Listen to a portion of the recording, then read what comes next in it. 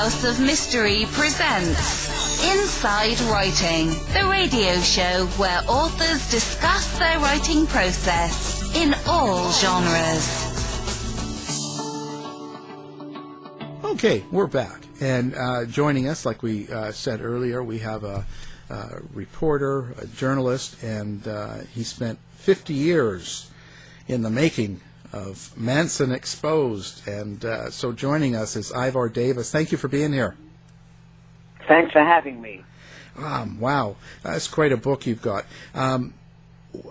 Tell us how you got into this. Like, where was it that started you on this journey? Well, very simply what happened was this, that I was, at the time, West Coast correspondent for one of the biggest London newspapers of the era of that time, called the London Daily Express. I was their American correspondent. And in that role, they had me covering all sorts of big stories, small stories. I was covering the moon landing in 1969. I was covering the year before in the kitchen with Bobby Kennedy when he was shot. So I was handling some of the biggest stories. And then in August of 1969, the office called me from London and said there's a story on the wires. The wire services are putting out a story saying there were some murders at a very respectable area of Beverly Hills on Cielo Drive. And they said, get over there and tell us what's going on. Who are the victims? And as much as you can, because we know very little.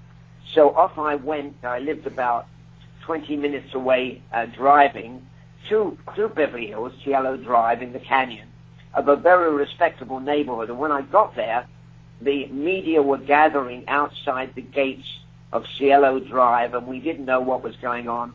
And as the day wore on, the horrendous details of what had happened on Cielo Drive came out.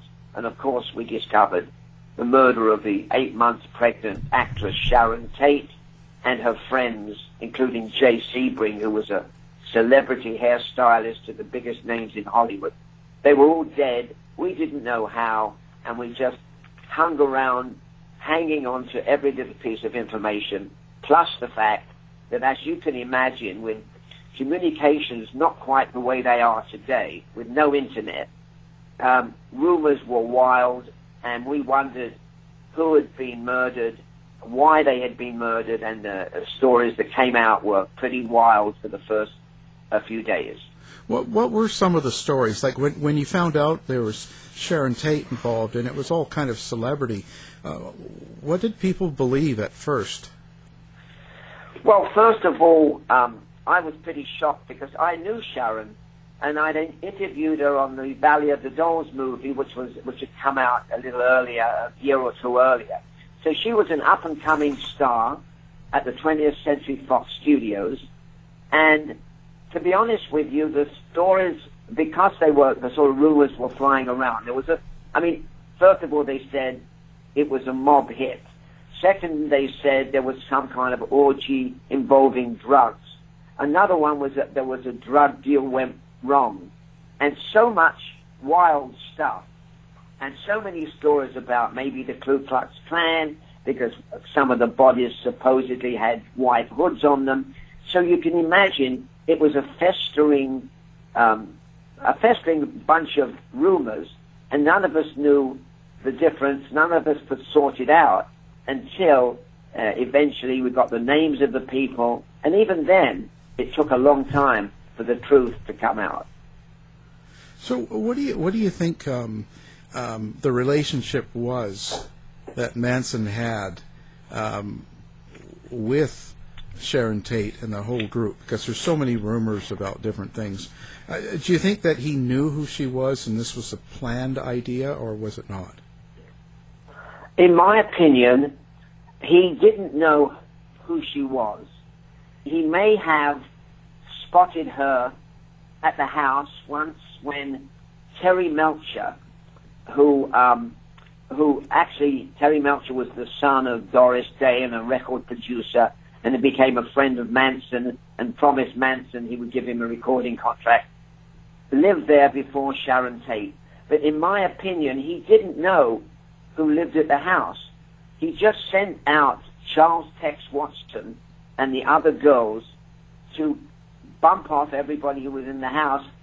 It's a somewhat complex story, but in my opinion, the reason he did the murders, and he ordered the murders of Sharon Tate, and then 24 hours later, the murders of Lino and Rosemary LaBianca, because he was trying to cover up the murder that happened July 27th, 2 weeks before the Sharon Tate murder, of a guy called Gary Hinman, a musician who was murdered by Bobby Beausoleil. And Bobby Beausoleil was a friend of Manson, also a musician, who had killed Gary Hinman at the instruction of Charles Manson. And Mr. Beausoleil was sitting in prison facing first-degree murder and the gas chamber. And Manson felt that he was the one that sent him out to kill Gary Hinman. So he, believe it or not, and a lot of people dispute this, but in my experience and in my investigation, that Manson set up these two senseless killings to try and take the heat off of Bobby Beausoleil, and so that the cops would look at the murder of Sharon Tate and look at the murder of the LaBiancas and say, hey, I don't think we've got the right guy for the murder of Gary Hinman, because there's a gang of black militant killers out there murdering people, so Mr. Beausoleil should be set free. I mean, it's a crazy, crazy theory, but that's the one I believe is the truth. However, as you know, and as the world knows, Vincent Bugliosi, the prosecutor, came up with a new theory. He claimed that Manson brainwashed his disciples to believe that the Beatles' White Album songs like Helter Skelter and Pig Ears and Revolution was the real reason, that the sort of secret message to tell Charlie to kill, so that they would start a race war and Charlie would escape the race war, having been forewarned that there was going to be a race war. I mean, as we talk, Al, and as you're listening, I'm sure some of your listeners are saying, this guy is crazy and this theory is mad. But I honestly believe that was the true theory for the murders, that it was a cover-up. It was to throw cops off the scent of Manson's close ally, Bobby Beausoleil. Well, do you think that that the whole helter-skelter and that whole race war, he might have created that? Like, we had Diane Lake on, and Snake, and she said that he would play that over and over and over again and all that. So do you think he was just using that, knowing that he wanted to do something else? Like, you know what I'm saying? He was. Yes. Yeah, well, I mean, Diane Lake wrote a terrific book. I mean, here was a young woman, as you know, who was 14 when she was turned over to the clutches of Manson. And she and everybody that I spoke to soon after the murders and when the arrests were made also said to me that Charlie brainwashed us, that Charlie played the White Album again and again and again, and he made us believe, and I think he made them believe because whether Diane took heavy drugs or was given heavy drugs, but I know that many members of the Manson family were under the influence of LSD and mescaline and other drugs that Manson handed out. So I have no doubt whatsoever that, as Diane Lake probably told you, that the members of the Manson family believed the theory that the Beatles were telling him, giving him a kind of a method of this race war. They believed it because they were brainwashed to believe it. And so I don't dispute that argument, but I can tell you that I had traveled with the Beatles in 1964. I got to know them very well on the first American tour.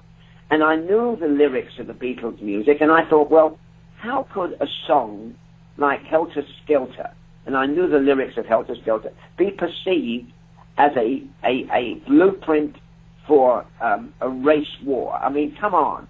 Look at the lyrics. Listen to the lyrics. And some of the other songs were so twisted out of fashion, if you like. And yet, as you know, because you've had these people on your show, they believed it because Manson was an incredible snake oil salesman. Yeah.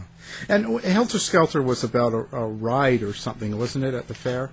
It was. Helter Skelter was in England, there was an up and down ride on the fairground that Paul McCartney wrote a song about.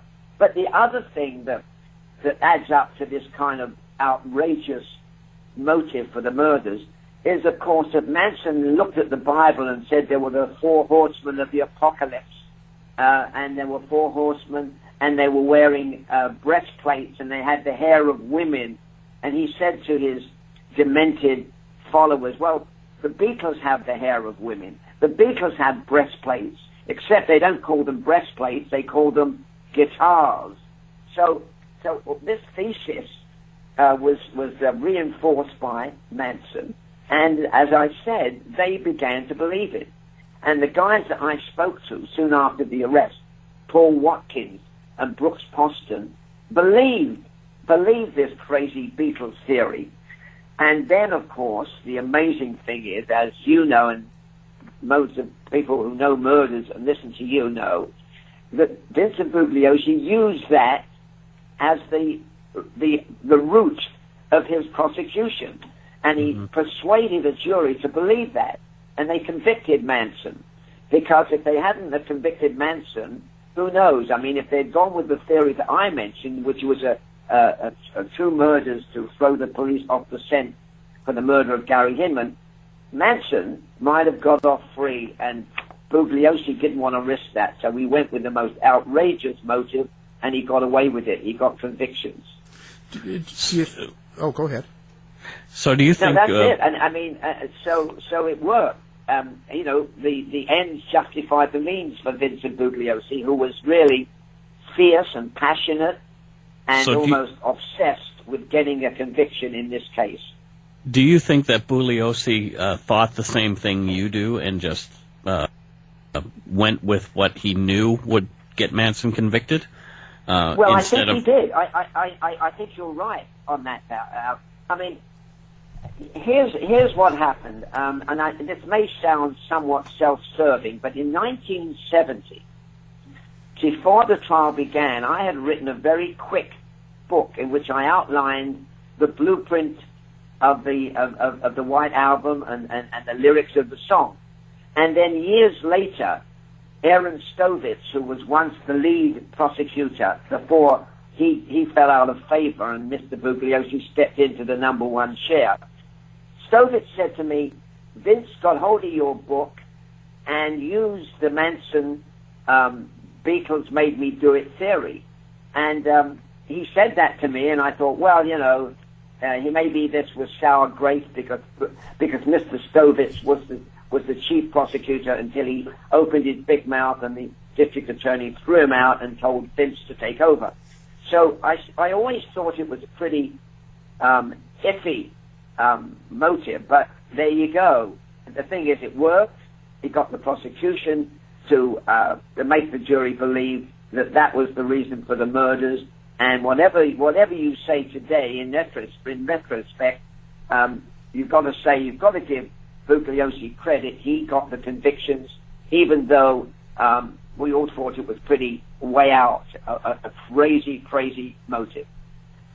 So when we go, let's talk about the relationship with Manson and Terry Melcher, as well as the Beach Boys.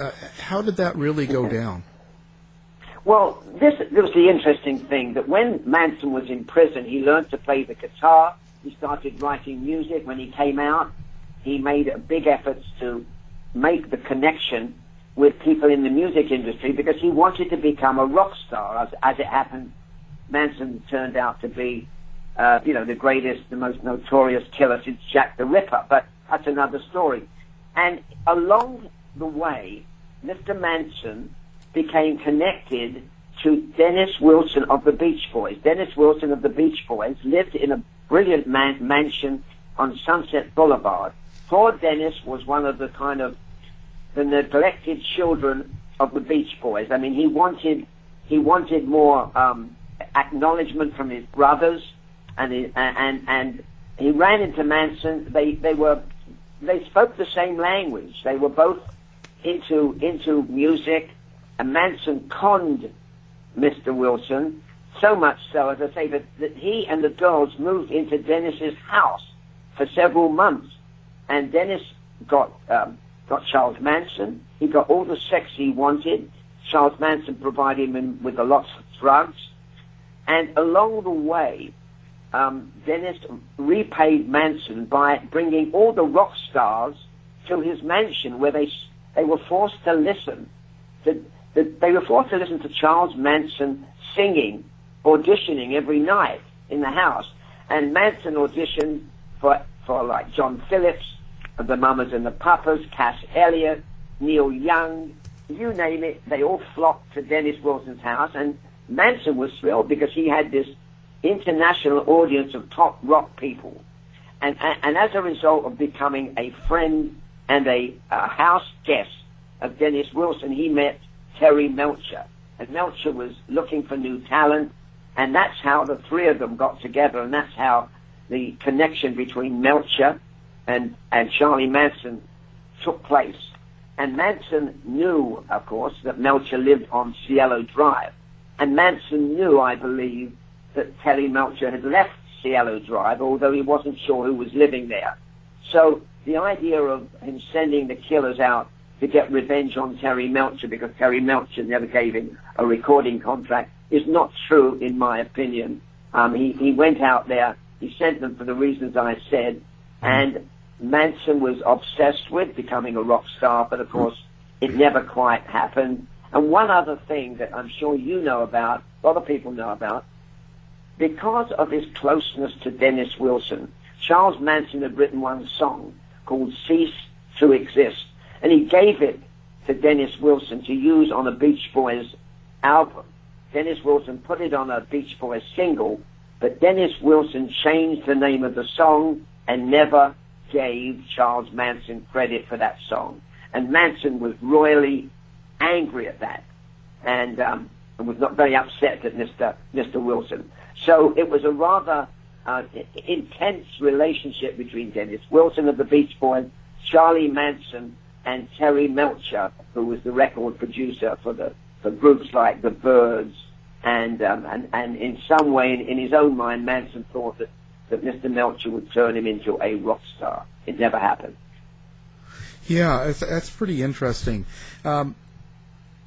Wow. So, how do you think that affected him? But like, when there's different stories about him being really angry and moving out, and some people say he was kicked out of the apartment that the Wilsons had, or the house.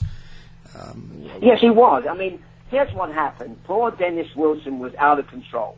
Dennis was into drugs, he was into booze, he was into sex. He became beholden to Manson because Manson provided him hot and cold running sex with the girls, because when Manson told his girls, you sleep with Dennis or you sleep with this person or that person, the girls obeyed. And it was kind of, like candy to a child. That was Dennis Wilson. Dennis Wilson finally kind of threw up his hands, went to Brothers Records, and said to the guy running the show, look, I'm leaving my house, and I want you to get rid of these people who I can't get rid of. Dennis Wilson then hid out at a friend's house in Malibu, while the Brothers Records executives ended up evicting Manson and the girls, telling them they had to leave the house. And that's how, the only way they got Mr. Manson and the girls out of the house. So Dennis Wilson kind of chickened out, and Dennis Wilson then became rather fearful of Manson, and Dennis Wilson believed when Manson was arrested that maybe Manson was off for revenge to him as well. So a lot of paranoid behavior from everyone. Now, since you were there at the beginning and you're putting out this book, Exposed, is there something, or are there some things that the people in the mainstream are not aware of as far as Manson goes? Well, there is so much stuff that this story is complex. It has so many leading characters. One of the saddest characters in this all was Roman Polanski.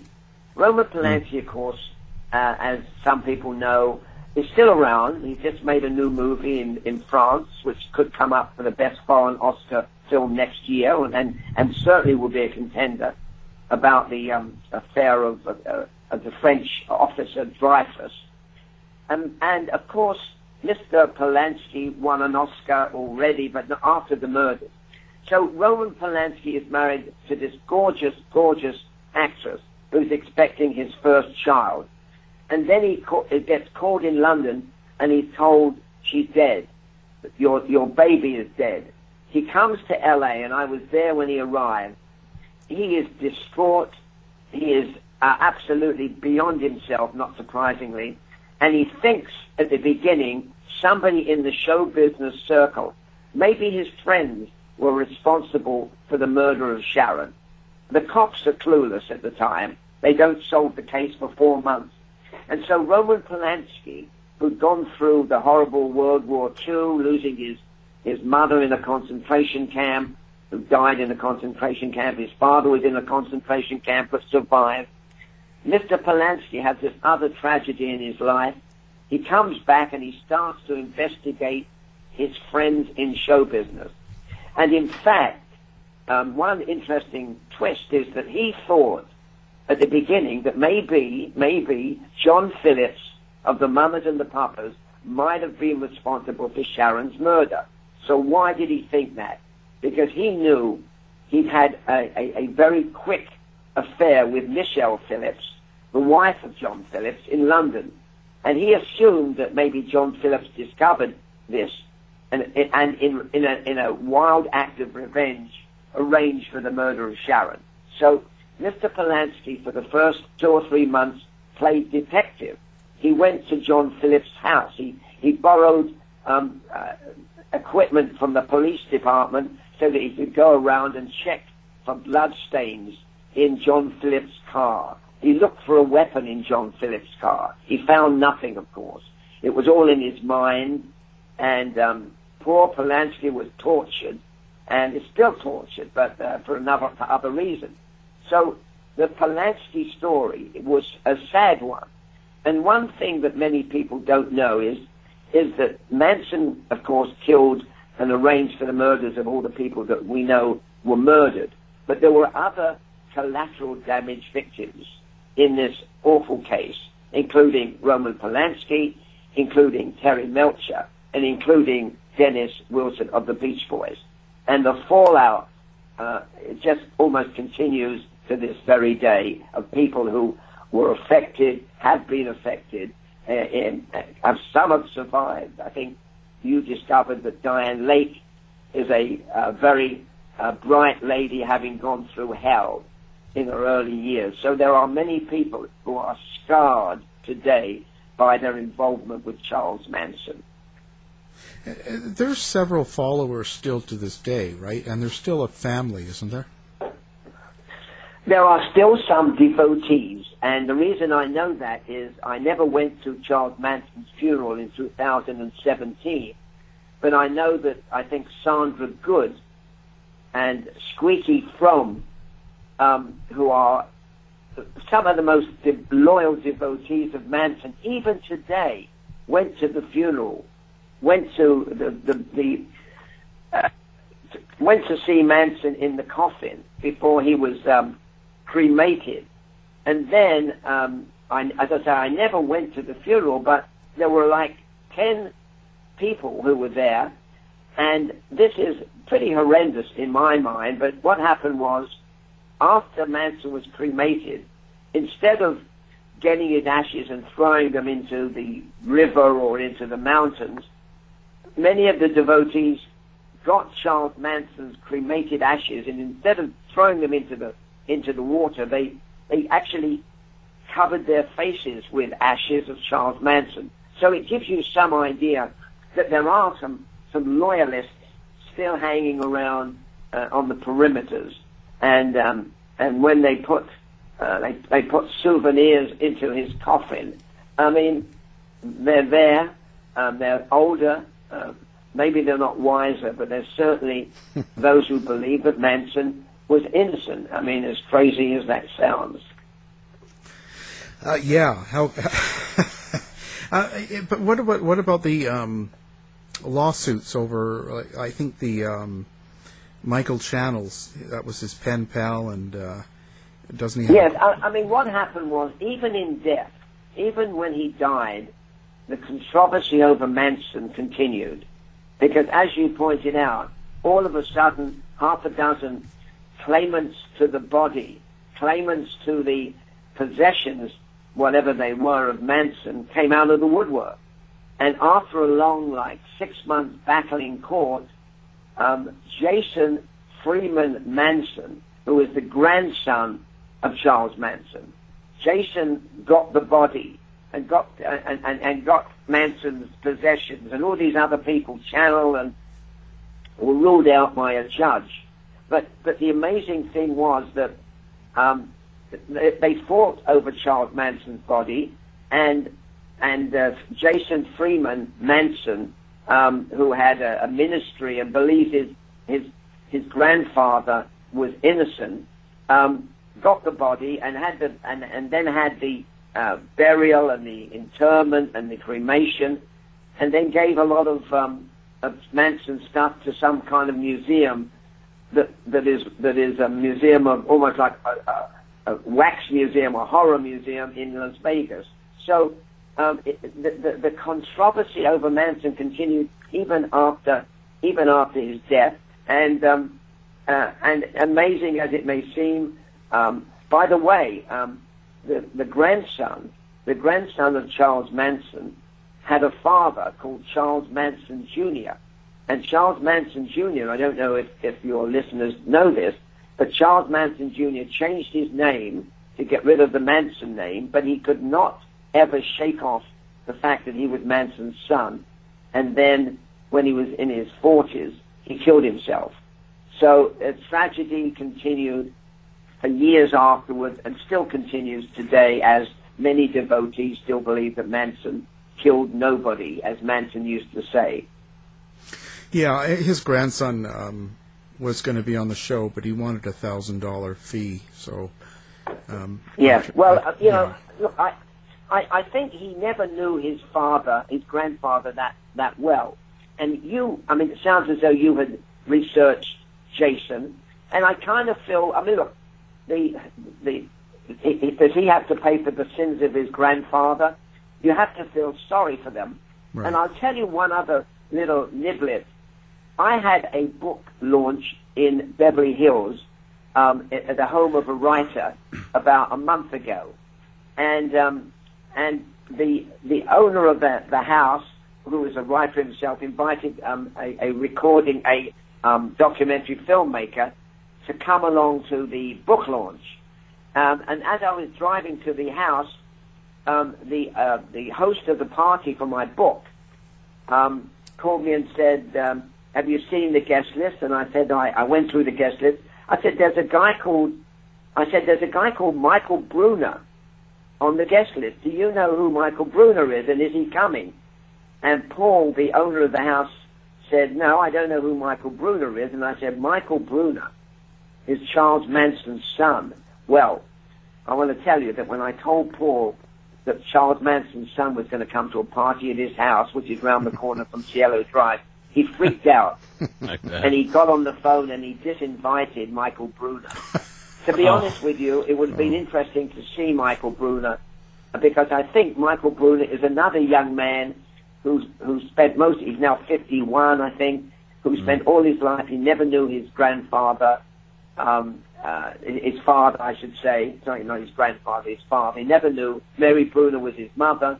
He was adopted by a completely different family, and now, 50 years later, he suddenly realized who his father was. So it would have been interesting to talk to Mr. Bruner, but I would have felt that Bruner didn't know his father, and it would have been an unfair sort of almost hijacking at my book launch. But so the confrontation never took place. But you've got to understand that the interesting thing, Al, is that the host freaked out when he thought, I don't want Charles Manson's son in my house.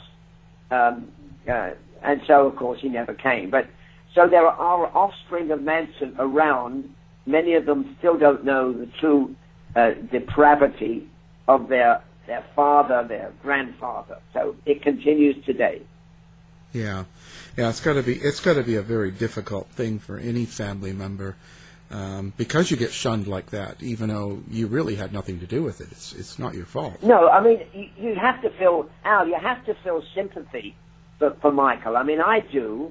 I think, he had nothing to do with who his father was, and all of a sudden he has, one of the most infamous murderers of the 20th century, who is his father. So how do you live with that? Tell me. Yeah.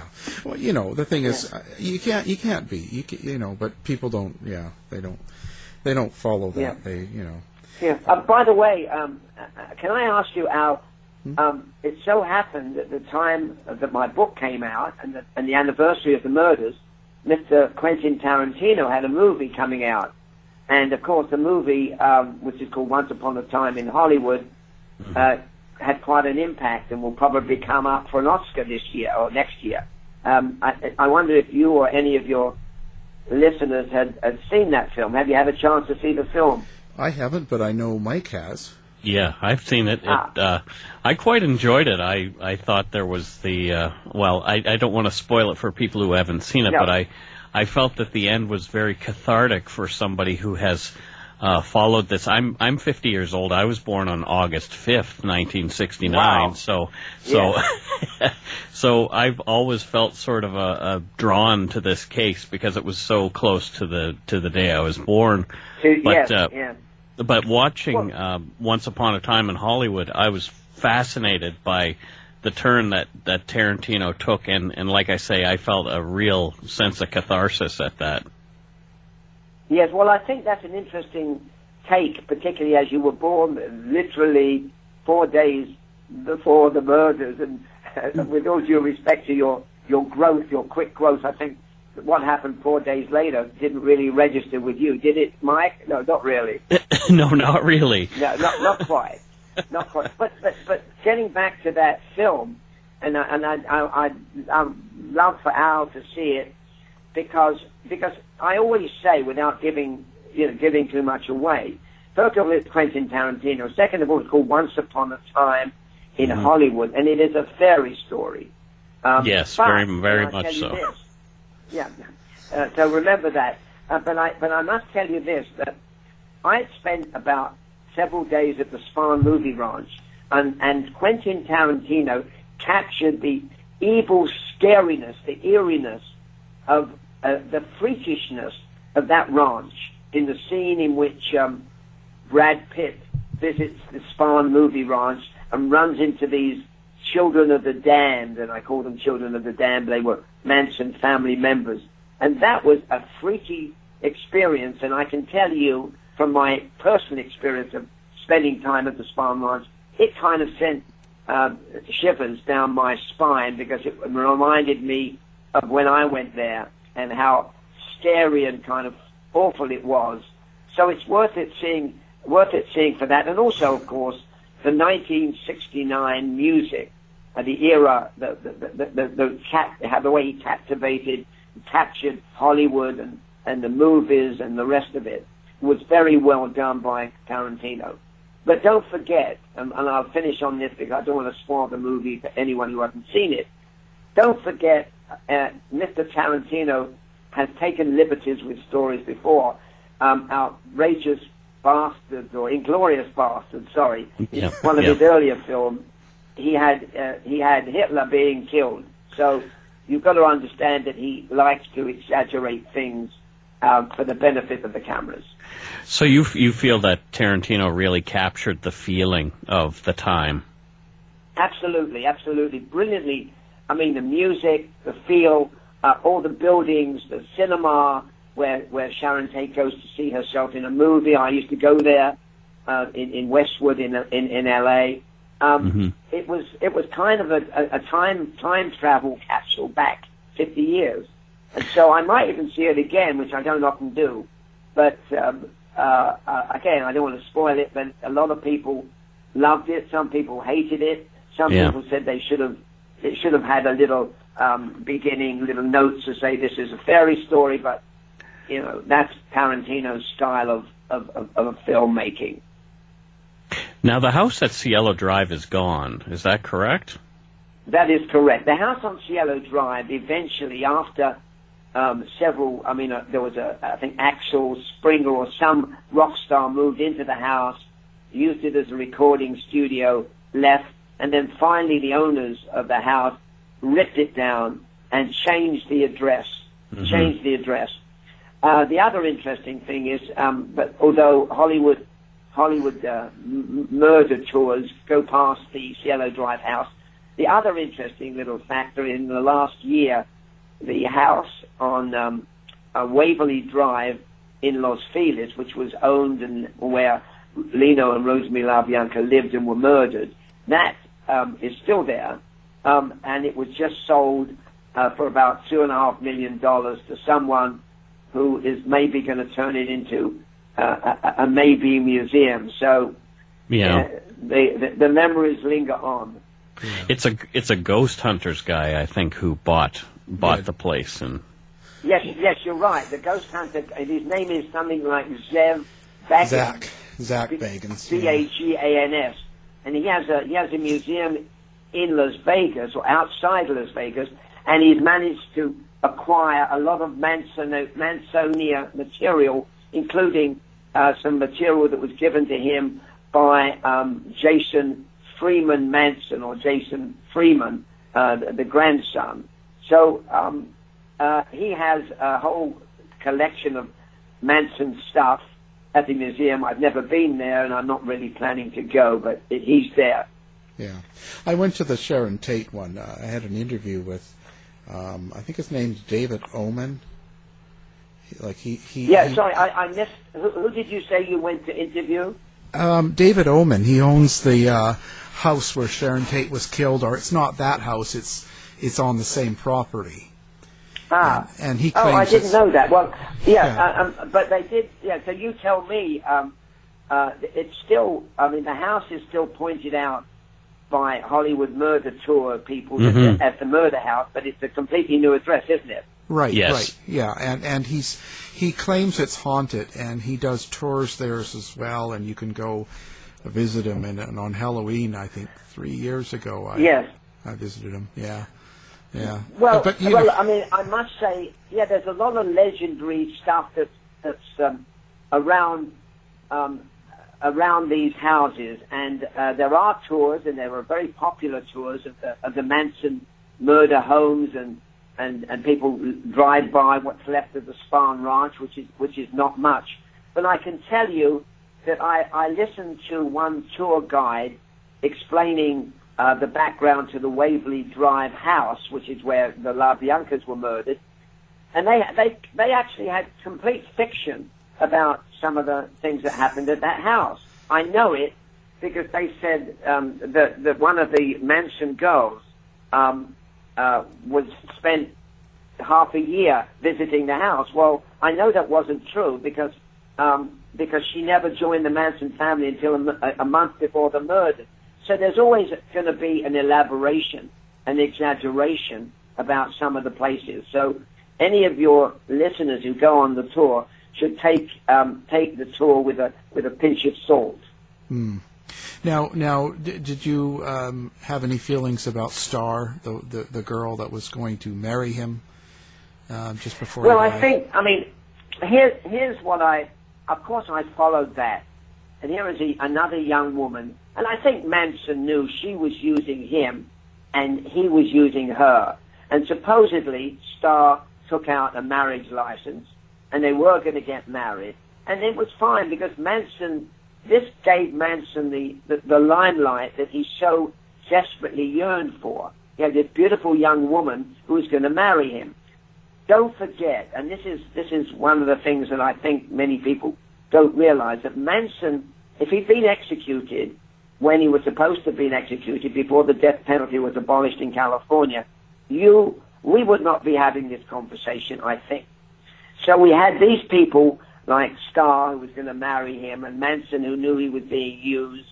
And then she said, I don't know if you know or you heard this, that they decided to call the marriage off because she wanted to marry him, and then she would be able to claim the body and display it, God knows for who.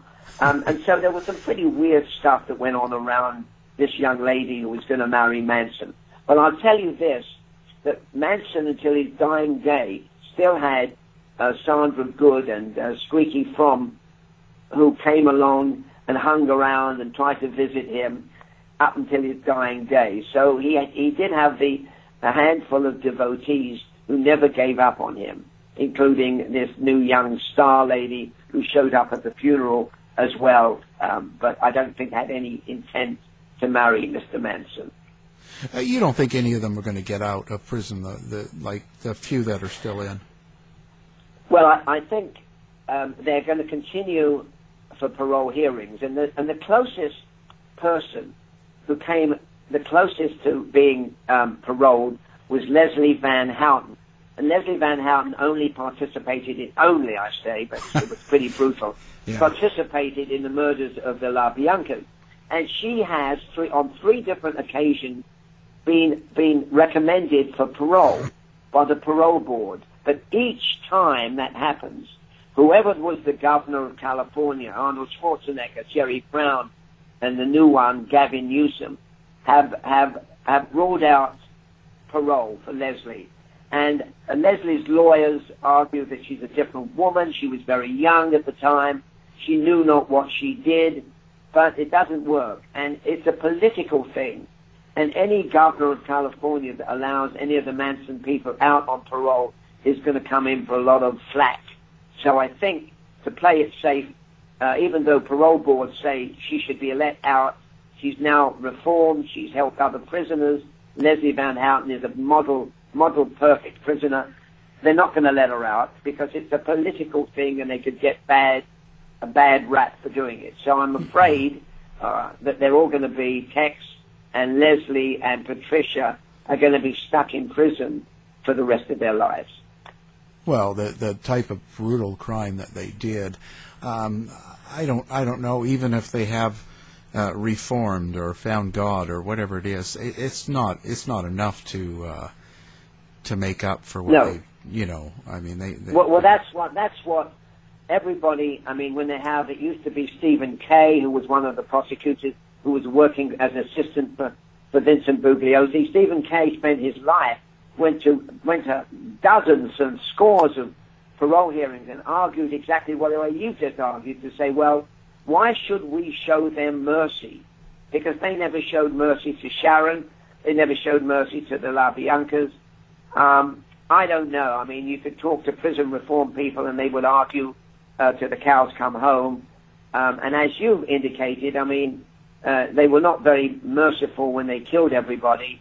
And now, should we give them mercy? I don't know. I mean, I think Leslie Van Houten is so young and pliable, but I'm not arguing for her, and I thought maybe she should get out. But if she gets out, does that mean the others will get out? And if that's the case, it's not likely to happen. So with all the books on Manson and all the films and documentaries, in your book, Manson Exposed, what exactly do you want the reader to get out of it? So when they finish reading it, what is it you hope they take with them?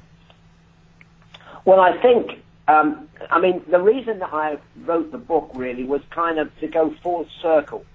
Because once Manson died, I also found that a lot of young people don't know that Manson was the monster he was. Because over a period of 20 to 25 years, and if you look back at YouTube, you can see Manson perform on television in prime time. Diane Sawyer and and Ron Reagan Jr. and Geraldo Rivera and Tom Snyder. You can see Manson do his brilliant theatrical act, The Monster in Captivity. Mm-hmm. And Manson loved those little performances, and Manson was theatrical. So the point, I guess I'm getting around to answering your question, is this, that there are many people, many young people, probably people born after 2000, who think that Manson was okay. And the reason I wrote the book was I was in Seattle visiting my daughter when two young men who came in to remodel the kitchen, we started talking about crime. And I asked them about Manson, and they said, yeah, Manson, he's the guy who wanted to clean up our environment. He wanted clean water. Oh boy. They said he was okay, he never killed anybody. And I thought to myself, my God, if these men, aged 30, think that, then obviously their memories are a bit fuzzy. And it's true. You talk to young people today, and they don't believe Manson was as guilty as he was. They don't know the facts. So in a way, this is my excuse to get it out of my system. 50 years of Manson. I mean, when I traveled with the Beatles, I covered 5 weeks. When I wrote about Manson in my new book, it's 50 years. So I think it goes from A to Z and tells you the story that Manson was a victim of society, but at the same time, just because you had a terrible childhood and were badly treated, does that mean you turn out to be a mass murderer? I don't think so. And many people manage to emerge from an awful childhood to become good people. Yeah. Now, you have a website as well as the books for sale. So what's your website? I do. Yeah, I have a website for Manson Exposed, the reporter's 50-year journey into madness and murder, and it's ivordavisbooks.com. And on the website, you can probably listen and watch some of the interviews I've done, more than you ever wanted to know about me, but were afraid to ask. And you can read about the book, what it is, how to get it, and it's a kind of an interesting read because you can put it up, put it down, pick it up, and every chapter is kind of self-contained, and it gives you the big picture. Fascinating. We'll have that on our website as well, so listeners can just do one click and pick up the book.